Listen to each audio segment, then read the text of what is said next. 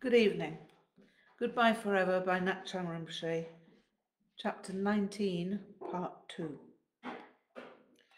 Dudjom Rinpoche told me that he would help me with the development I needed, but that it would require some years before fruition would occur.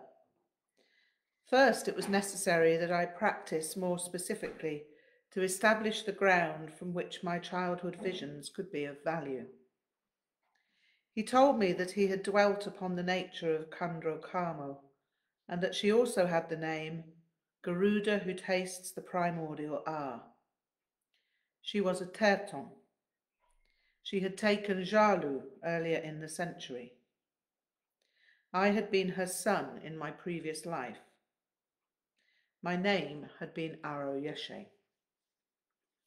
That was what he knew at the present time, but when he knew more, he would tell me. He said that Terton Aro Lingma was known to him and had been known by Dudjom Lingpa, but no Lama to whom he had spoken had heard of her apart from Kyabje Dilgo Khyentse Rinpoche, who had said that he had heard the name many years before as a yogini who had realized Jalu in southern Tibet. Dilgo Khyentse Rinpoche had known no other details. Dudjom Rinpoche told me that I should go out around the Churton and make a few circumambulations. Whilst doing so, I should acquire a Damaru and a Dorje and Drilbu and bring them back to him. I found a small wooden Damaru and a 9-pronged Dorje and Drilbu set. I don't know what attracted me to the 9-pronged set, but Dudjom Rinpoche was delighted by the choice and explained that this variety was good for a Nakpa to use.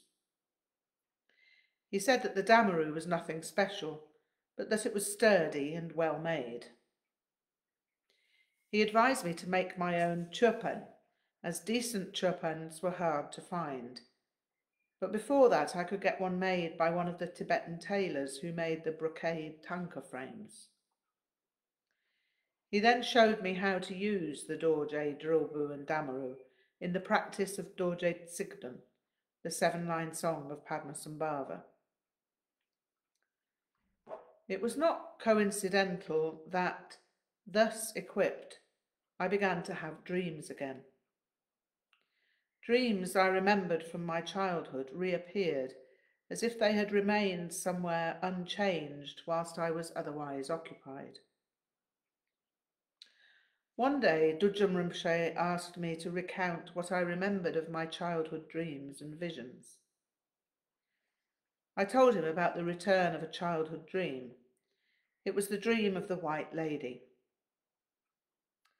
Rinpoche asked me whether I had told anyone about the dream, and I told him that beyond my parents, I had never told anyone apart from Steve Bruce, but he had died. He told me it was good that no one living knew about it and that I should never discuss my dreams with anyone but himself and Dilgo Khyentse Rinpoche. He told me that I would have further dreams and that I should keep a careful record of all their details, but that in the meantime I should complete the Nundros. The completion of the Nundros would establish the basis for what the dreams would reveal in the future. This was mysterious, and I wanted to ask what it portended. But Rinpoche told me that it was better not to discuss anything in detail until later. It would create obstacles, he told me, if too much was said of my dreams. Dudjom Rinpoche seemed to know exactly what would unfold, but he would only provide a synopsis on this occasion. What he felt useful to tell me was that I was to inherit Aro Lingma's Terma, her cycle of teachings, and that these would manifest at a future time when I had created the auspicious circumstances for their revelation.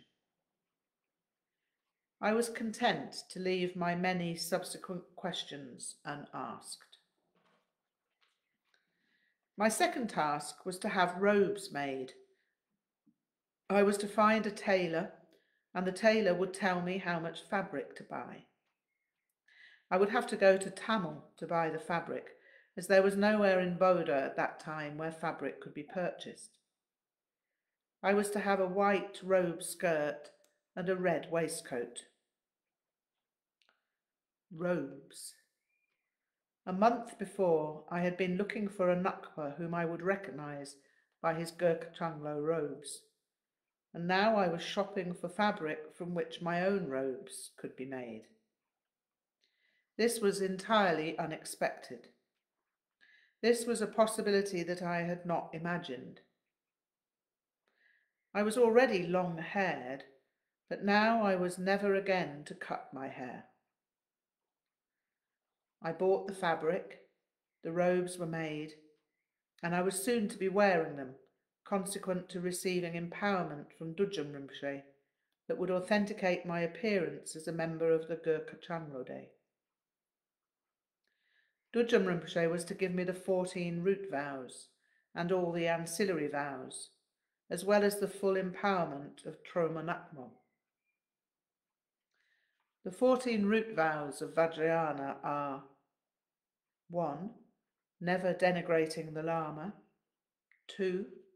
Never denigrating the Lama's teaching. 3. Never harbouring animosity toward Tantrikas. 4. Never deviating from acting for the benefit of all beings. 5. Never distorting the spatial essences through sexual aberrance. 6. Never denigrating the teachings and paths of other spiritual systems. 7. Never revealing tantric teachings to those who are not ready to receive them. 8. Never viewing the 5 elements of the psychophysical body as impure or defiled. 9. Never developing doubt about the inner tantras in oneself or others. 10. Never failing to act in potentially disastrous situations. 11. Never holding the 4 philosophical extremes: monism, dualism, nihilism, and eternalism. 12. Never refusing to teach those who seek instruction. 13. Never refusing to partake of the symbolic meat and alcohol offerings. And 14. Never mentally or verbally denigrating the other gender. The first 3 vows were accompanied by the wearing of the white shantab, the Gurkha Changlo shawl, and yogic waistcoat. The 4th vow required bell and vajra rings. Then there were other requirements, such as saving combed-out hair as symbols of powers for women and khandros for men. The next time I saw Dudjom Rinpoche, he told me that I would need to study Vajrayana, but that there were too few books in English, and sometimes they contained errors. There seemed to be many books on Sutra, but little on Tantra and nothing on Dzogchen. Someone had quoted from these books on Tantra, and he'd had to tell them they were in error. Dudjom Rinpoche knew that my time in the East was limited and that my time in Nepal was shorter still. He had contemplated my situation, and he saw that much of my learning would need to come from my own visionary experience. He told me that, with practice, I would come to know what I needed to know over a period of time, and that when my practice and knowledge had ripened, visions would arise that were complete in themselves. Before then, however, I would gain memories of previous incarnations. I would need to return to Nepal to see him as soon as my art degree course was completed. He would then give me more detailed instructions, as I would be able to stay for a longer period. I asked whether I should simply abandon my art education, but he shook his head. He said that this was good because it showed my seriousness, but that qualifications were needed in the West if one were to earn a living. One could be an itinerant yogi in the East, but not in the West. I explained that I was used to manual labour, but at this he laughed, explaining that this was fine for a young man, but that I too would grow older. Then many bricks carrying every day not possible. Dudjom Rinpoche had asked me about the labouring work in which I'd engaged to take me out to the Himalayas, and had seemed unusually interested in what I told him about hodding. He had made a joke about my being like Milarepa, but concluded that it would not be necessary for me to work as hard as that. He considered that the experience of hodding would prove highly beneficial in terms of performing the 100,000 prostrations, and that I would develop even more strength than I already had. It seemed delightfully whimsical that Dudjom Rinpoche should have such a marked appreciation of physical strength, and more so when he asked Sering Dorje to investigate the biceps in my right arm. Sering Dorje seemed impressed, and Dudjom Rinpoche told me that it was good that I was strong, because I would need to be strong in body, speech, and mind. When obstacles arising, much strength needing, much strength needing. Dudjom Lingpa, many obstacles, overcoming necessary. Great strength is needed when Mika dominating. Silence for a moment. Then he continued, "Yeah, Mika will be dominating, much Mika. For almost 2 cycles of years, Mika will make obstacles. But then," he beamed, "Mika finished. Then all joys coming." 24 years of slander, disparagement, vilification, and calumny. Or maybe just malicious gossip.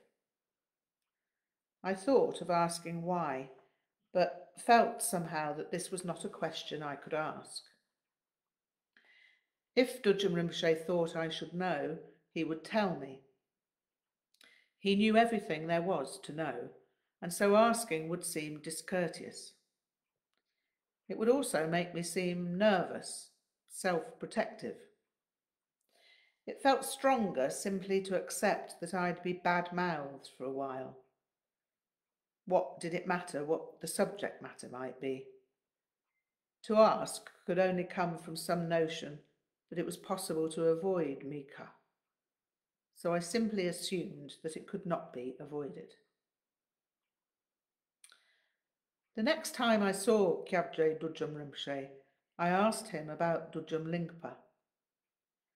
Kyabje Dudjom Rinpoche Jigdral Yeshe Dorje's incarnation line is a wonder and inspiration to all who receive teachings from him. He told me about his life, with additional material supplied by the translator. I had plunged into another world, yet felt at home there. I felt natural in Bodhanath, but did not understand why. It was almost dreamlike. Such events occur in dreams. One could find oneself in places one had never visited and act as if one lived there. One could be conversing with Eskimo husky sleigh riders in an Arctic blizzard. One could find oneself in movies or scenes in novels without questioning the situation.